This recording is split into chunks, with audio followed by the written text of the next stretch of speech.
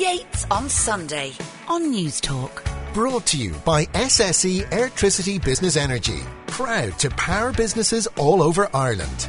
Energy at work for you. Well, it's a great pleasure to welcome to the Yates on Sunday studio my profile guest today, a lady who may well be the first Sinn Féin minister in a future government, and Taoiseach, the likely leader of Sinn Féin, but for now, the Dublin Central TD for that party and their deputy leader, Mary Lou McDonald. You're most welcome. Thank you, Ivan. To News Talk. I wanted to start by asking you, I have a fairly good understanding about how most political parties across the spectrum in the South work. But the big difference with Sinn Féin is that you're an all-island party. You have 27 MLAs, you have 7 MPs. That doesn't exist with any other party in the South. What I want you to just explain to me is, who makes decisions in Sinn Féin? Who is the Ard Comhairle? Is it 50% North and South? Who are they? The Ard Comhairle, Ivan, are elected every year at our Ordash. So they represent, firstly, the officer board positions within the party. So the party president, the leader, is returned every year. The last Suchtran, the deputy leader, myself, that position is filled every year, the party chair, and so on. And then a panel of... How many people are on the Ard Comhairle? There are just over 40 on the Ard Comhairle, and they're drawn from those elected from the floor of the Ordash. And then our regional structures, which are called Cuigi, they're like regional structures, return also 3 representatives to the Ard Comhairle. So would there be a majority from the 6 counties or from the 26? It's mixed and it ebbs and flows. Currently, there would be probably more Southerners than Northerners on the Ard Comhairle, but we don't view it like that. We're an all-Ireland party. Obviously, territorially and in terms of population, the Southern jurisdiction is bigger than the North, so the numbers are big. We've a bigger membership now, for instance, in the South. The one thing that we do have is a very keen awareness of having representation of women in the Ard Comhairle. So for our elected positions, we look to get gender parity and balance. Okay. So when we come to all the contemporary decisions in the party, the decision-making process of the leadership. So let's take the election of Michelle O'Neill as leader. The anecdote is that Jerry and Martin went to her and said, how would you like to be the leader in the North or take Martin's position? And she said, grand. There didn't seem to be a vote of the MLAs or of the Ard Comhairle. How was she elected? Well, Michelle's position and the position of any minister selected to go forward to the executive is in the final analysis the prerogative of the party leader. And we're not unusual in that. So, for instance, the newly appointed Taoiseach, as leader of Fine Gael, and Taoiseach appoints his ministerial group. I presume he consults with whomsoever he consults with. So the straight answer and the short answer is that it is the prerogative of the party president to make such an appointment, as he did consistently with Martin McGuinness. And it is also the custom and practice that he brings those propositions to the Ard Comhairle for debate, for discussion and for democratic So what's input. Michelle's title? Is she Deputy Leader in Northern Ireland or what? No, she is de facto our leader in the North. We operate in 2 jurisdictions. She will be, I hope very soon, Joint First Minister in the Northern Administration, and she is our political leader. She is the foremost, the most senior person in the Northern jurisdiction. And you as Deputy Leader was the same, was it? Like you were appointed by the President, or were you elected? No. As I explained to you earlier, I'm elected from the Ordash, so I'm elected by delegates and by the membership of the party. Okay, so that explains that. Yeah. So therefore, when you come to specific issues, just say someone said, look, I've just been elected an MP in Westminster and I'd love to make a name for myself there and pursue it as a career and pursue it as political activity. How would they go about reconsidering that? Like, it just seemed like Jerry Adams says no, and that's the end of it. No, so what I'm trying to... Well, how does that work? If you want to change your position. Because listen, you Ivan, took up an MEP position in the Dáil in 1986. You actually took up your seats in the Dáil. So it wasn't ever thus. So just tell me the process for something like that. Well, just to make clear, I wasn't in the Dáil in 1986, just to say that. But I take your point. We ended that policy. But you see, you follow politics carefully, so I find it very hard to believe that you wouldn't have been aware of our position as regards Westminster. And abstentionism is a party position. And we fought the Westminster election, as we fought every Westminster election, on the basis that the MPs would be active, that they would serve their constituencies, that they would engage with the British political system, which we do on an ongoing basis, but they would not be taking an oath of allegiance to the Crown, and they would not be assuming their seats. I didn't actually ask you about the substance of the issue. You asked me, how do you change it then? Yes, how would you ever change it? If somebody were minded to do so, the only place that could be changed is at a Sinn Féin Ardèche. It would not be. Jerry, as leader, would not have the discretion or the authority constitutionally within the party to unilaterally change that position. Nor would I, nor would anybody else. That would be a matter that would have to go to the floor of the Ardèche, and the membership, the grassroots and so on would have to buy into it, which, by the way, is not in prospect. OK, and let's take another example. The bringing down of the Assembly over the Ash controversy, Arlene Foster, all of that stuff, and having another election. Who would have made that decision? Well, in that instance, the primary impetus for that came from the late and much loved Martin McGuinness. He had spent, as you know, 10 years, from 2017 through. He worked very hard to make the institutions work because we're committed to them. They are politically necessary. They strategically suit us. By the way, we might come back to that point later. But it became very obvious for a long time that the DUP were almost like the fellow with the finger in the dam, trying to hold back the tides of change, not just on the constitutional issue and the issue of partition, but on critical issues of social change. And that led to widespread frustration, not just within Sinn Féin, but more broadly. And then the RHI scandal hit. And people were outraged. It wasn't simply Sinn Féin. Politics and the system was seized of this across the board. And there was a strong view that something had to be done. Martin had gone to Arlene Foster in a way that Martin would do, quietly, respectfully. He said to her, listen, if I were you, I would stand aside, I would allow a process to be initiated and so on.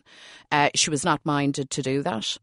She got stuck in. And then you had spotlight programmes that came on and that revealed not only was there a big question mark around public money, but what really brought things to a head was suggestions coming from the DUP about the DUP around malpractice, perhaps corruption and so on.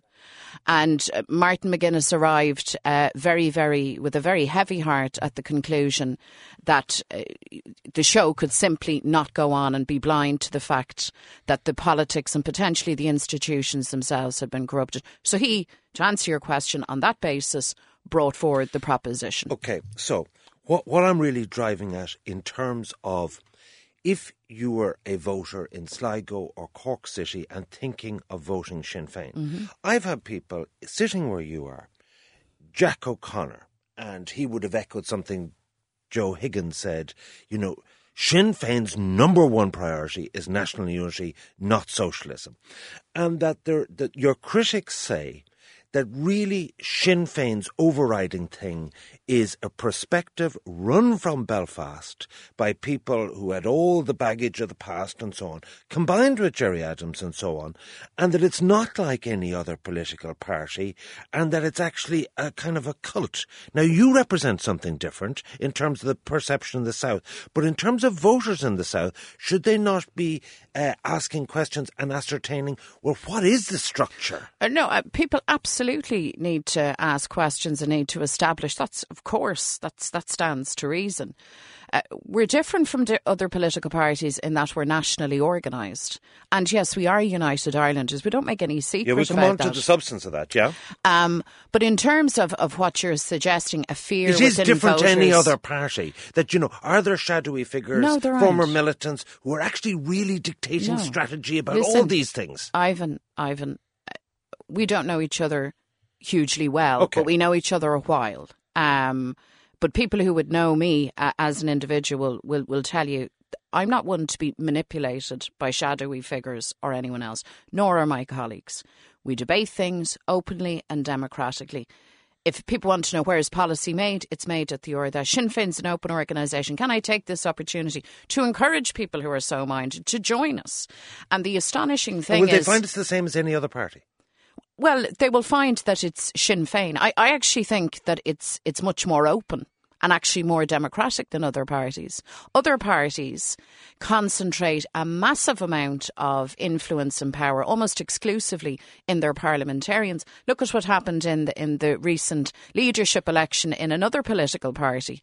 The grassroots were given nominally a say, but actually the decision makers were the ones elected to Parliament. We don't operate like that.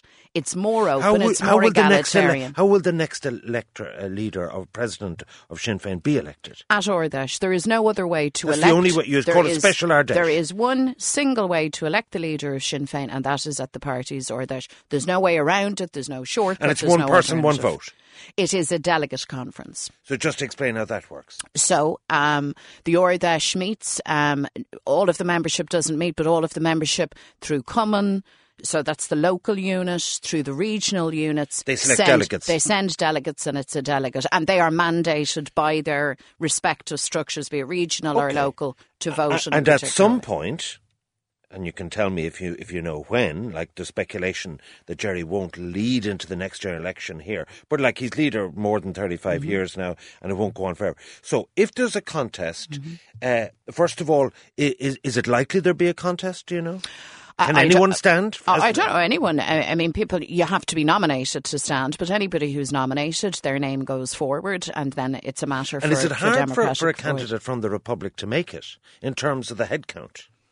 Well, it'd be a new departure. Well, no. Well, it wouldn't actually, because this is the process every year. But I take your point, because Jerry has been in position and is in West Belfast for a long time, and he's from Belfast. Yeah, I mean, it's not a whole pie we can do about he's that. Allowed TD, but he happens to be a Belfast man.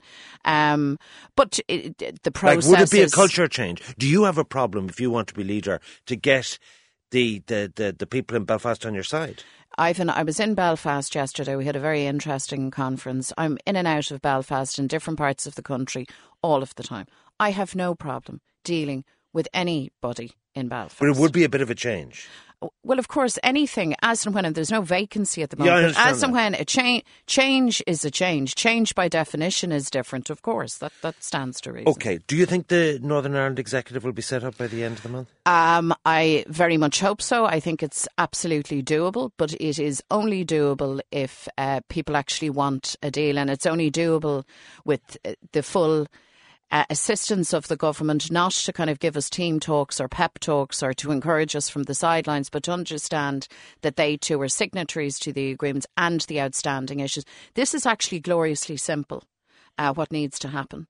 There are a set of commitments that we all freely entered into. We signed off on some of them way back when, at the time. When you say we, do you mean you and the DUP mostly? No. I mean all of the parties and two sovereign governments. I'm talking about the Bill of Rights, which was signed up to in 1998, Acta na Gaeilge 2006 at St Andrews. And we're at a point now where it's actually decision time. So it's not a case of simply signing on for things and let them gather dust on the shelves. Implementation is the issue. Politics is about negotiation. Your alternative to a deal is either another election or direct rule. And it would have struck me that, having your people as ministers was a good thing. Our absolute preference is for the institutions to work. We're committed to them. And it's not just simply us looking at, our party interests, as you suggest. It's good for republicanism, nationalism, unionism, loyalism to actually have democratic forums in which we debate, in which we agree, in which we implement policies, in which we respond to the changing needs and moods and aspirations of the people. All of that is a very necessary thing, Ivan, to build the body politic north of the border, coming out of a situation that has been very, very difficult. And I'm going to take that fraught. at face value. But again, your critics would say, if you look at your recent statements and actions, and even yesterday's conference, that everything seems to be predicated under this theory that you're actually looking for a border poll, you're actually looking to fast forward a united Ireland, and really everything is predicated towards that, as opposed to making power sharing work. Listen. And that this kind of attitude, 50% plus one, we're getting there demographically, and let's run everything down that kind of paradigm. Well, can I just remind... Is that true? No, it's not. Those critics that might say that, the provision for the border poll, the referendum on unity, is contained in the Good Friday Agreement. Those that criticise us for that signed up for that. That is, we have always wanted a poll on unity, and to win it well, and to win it in the right atmosphere, and to win it will take time, surely. Well, of course, we're not arguing that point. We have every right. Well, Jerry said to actually, in a few years. That's time. We have every right to set out our stall. We don't make any secret Do you not think of it's that. People say it's divisive and counterproductive. Hold on, but I just want to take issue with you and these critics and their rather flimsy analysis of where we're at. Look to the issues that are actually being argued for in the course of this negotiation. Look, for instance, to marriage equality. It is wrong that gay and lesbian couples in the north of Ireland are not equal in the eyes of the law. Look to the Bill of Rights. The Bill of Rights is a big win for everybody. For working class loyalist communities, for people who struggle with disadvantage, for citizens with disabilities. These aren't orange and green issues. These are good government issues.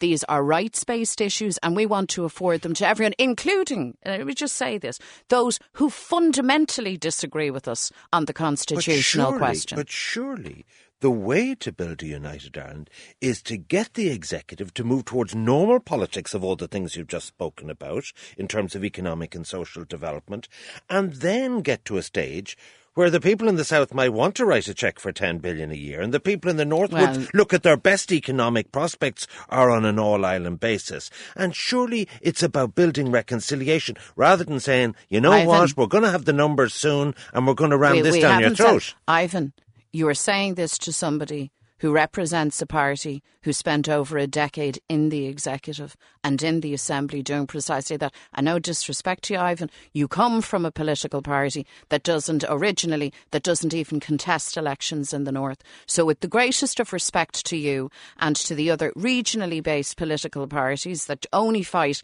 elections in this jurisdiction, but apparently are experts on every twist and turn that happens up the road, there's nothing to stop them contesting elections. Let me encourage them to do so. And let me reassure you that we are plugged into the reality of people's lives. Farmers in Fermanagh, people living in Ballymurphy or in Belfast or the Fountain in Derry. We represent that politics, and we deal with that day in day. And you referred to my past. Yes. Garrett, the big dividing line between Charlie and Garrett back in the 80s was that Garrett set out and he said, look, I believe 1 million Protestants in South have a right to consent. And really what I'm saying to you is, what I'm hearing from you is, really, their consent is circumscribed. They may have to put up with the United Ireland whether they like it or not. No, it's no more circumscribed than those who are nationalist and Republican and who have put up now for generations with partition. That consent argument has been done, with all due respect. A border poll is consent. And of course it is. It's a democratic process in and of itself. We can't impose our will, nor do we wish to. So the issue of consenting people is at the heart of the Good Friday Agreement. What's interesting, and where the consent issue actually came into focus again in respect of Irish politics, has been on the issue of Brexit, where actually the people of the North voted to stay. That is their decided wish. And it seems for the British system, and sadly for unionism, the consent principle on that matter has been put through the shredder. Believe it or not, even though it's a lengthy interview, we're getting tight on time. I know all sorts of nefarious characters have been involved with different people in their campaigns and so on, and they've had convictions. But I never heard of anyone involved with waterboarding. Mm-hmm. Jonathan Dowdall, 30 photographs with him, a councillor for Sinn Féin. You paid tribute to him as a hard worker when he left Sinn Féin. What do you say about that? Well, I have said on the public record, and let me reiterate that I am beyond shocked at the actions of Jonathan Dowdall. The courts have heard the case. They have convicted him. And what can I say beyond that, except to say this, that those of us within the party had no reason to suspect that any of this would transpire. And indeed, people who worked with Jonathan across party lines on Dublin City Council, I imagine, never suspected this. It is awful, horrific, and the law now has been applied, and the law has been served. Big issue in Britain, Manchester, London Bridge, Westminster. What was the difference between the Manchester Arena suicide bomber and the 1993 bomb in Warrington? Well, I think the incident, the atrocity in Manchester is probably different from anything else that we've ever seen, actually, in terms of the calculated manner to cause hurt and worse to very young children, mainly girls who were in at that Ariana Grande concert. It was absolutely horrific and every parent's nightmare. Needless to say, there were no warnings. It's hard to ascertain, is this a lone wolf activity? If it is political, what's the politics behind it? What's the resolution of that politics? The point I'm making. Oh no, I understand the point you're making. Terror. And in the course of the conflict, there was terror as it could be defined from all sides. And of course, campaigns in Britain go back, sometimes back as far as the Fenians and O'Donovan Russa and so on. I think the essential difference is that the Irish question and the issue of Britain or England in Ireland was always politically defined and understood. And that meant that you could get an access point to sort it out, which thank God we have done, and to create a democratic dispensation and to build the peace. What frightens me about Manchester and those other incidents is it doesn't have that same, to my mind, that same straightforward political framework where you look for resolution. Simon Coveney is the new Minister for Brexit and for Northern Ireland Affairs. He was in Belfast most of last week. Do you detect any difference between him and Charlie Flanagan? Is he someone that Sinn Féin could work with? He said, I think, on Sean O'Rourke's programme during the week about, forgetting the baggage of the past with Sinn Féin. Do you welcome his appointment? Well, I welcome. Or do you think he's inexperienced? I heard those remarks about forgetting about our baggage, which is great. We'll forget about Fine Gael's baggage too. Let's all forget our baggage and crack on with the job at hand. I'm all for that. He certainly has entered the process with considerable gusto. And I think that's a good thing. We met, as you know, with An Taoiseach and with the Minister. We've also met with Theresa May. And I take from Simon Coveney a real appetite to get things done. And I think that's extremely positive. What will that amount to? As of yet, we don't know. But I can certainly say that he is engaged, perhaps more engaged than his predecessor. But this is all still work in progress. And of course, I wish him well in his task. It's in all of our interest to get this sorted out. Could you see a common position between Sinn Féin and the Irish government? On both Brexit and in relation to the executive? I've just outlined for you that GFI? we have a common position in respect of Brexit, and that's for special designated status for the North. Whatever language is used to describe that, I think that's a good thing. Now we need to go out and fight for it. Michelle O'Neill and I have actually spoken to lots of people. We've been in Strasbourg, we've been in London. We'll be on the road advancing the position. I know the government is very active on it. And on the issue of the Good Friday Agreement and the outstanding issues, we do have agreement on all of these issues. What we need is implementation. In January of this year, in an Irish Times political podcast, you seemed to shift on the Sinn Féin position, which was, as regards government, you made it clear after the next election, yeah, we'll go into government, providing we're the largest party and we will lead a coalition. So that sort of excluded you being a junior partner, like Labour or anyone else. You seem to shift in position that you were open to being tarnished as leader down the road, and you have an Ardèche to endorse this or whatever. What is the position about entering coalition Ivan, as a junior just government? so as we're clear, I was not speculating and setting out my stuff for me to be tarnished. Sorry, I didn't mean that. I was asked about government. So what's the position? Well, let me tell you what I said, and let me say it again. And the position, really. I was asked about government, and I have said, and let me say again, Sinn Féin wants to be in government, and we will contest the next election. Even as a junior party? We will contest the next election to be in government. It's in then the hands of the electorate, the size of the mandate we have, and then it's in the hands of our membership to decide whether or not you have the basis of a programme for government that we could stand over. That's the simple process. There is a huge reluctance within our base, and it's not just our members, it's beyond that, around Fianna Fáil and Fine Gael, for reasons that I think are very obvious, because people have seen their performance. But hear me out. After the next election, just as with the last one, we will talk to everybody. We will talk to people who are democratically elected.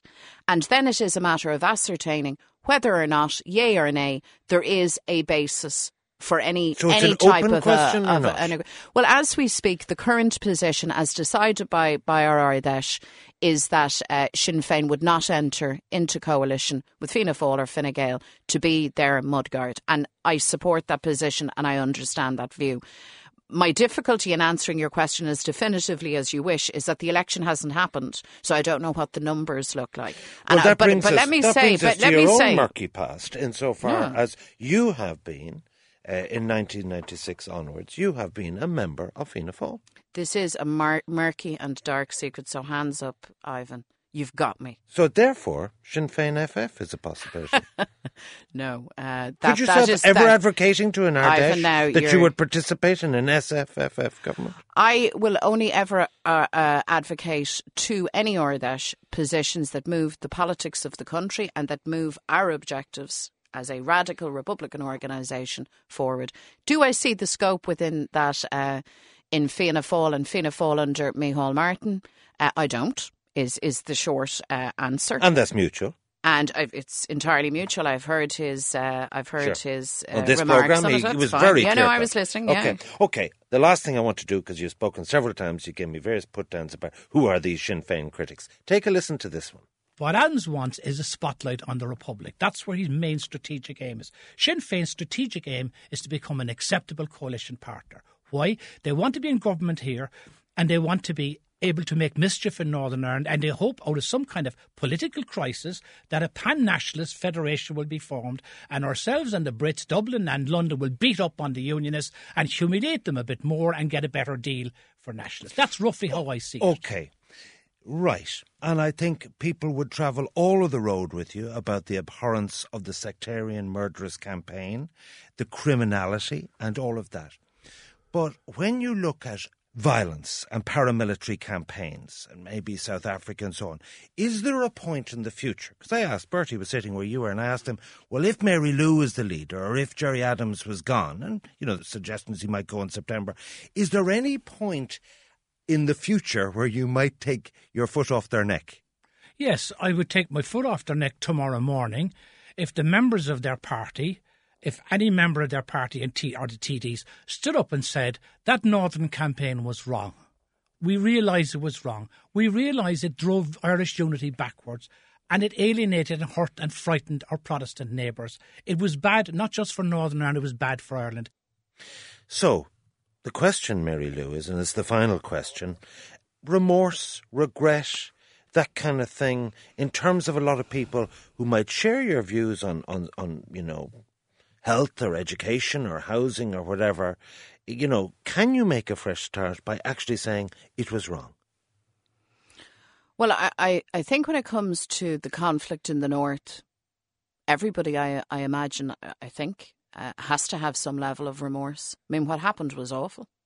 What happened was absolutely horrific. What happened on all sides was horrific.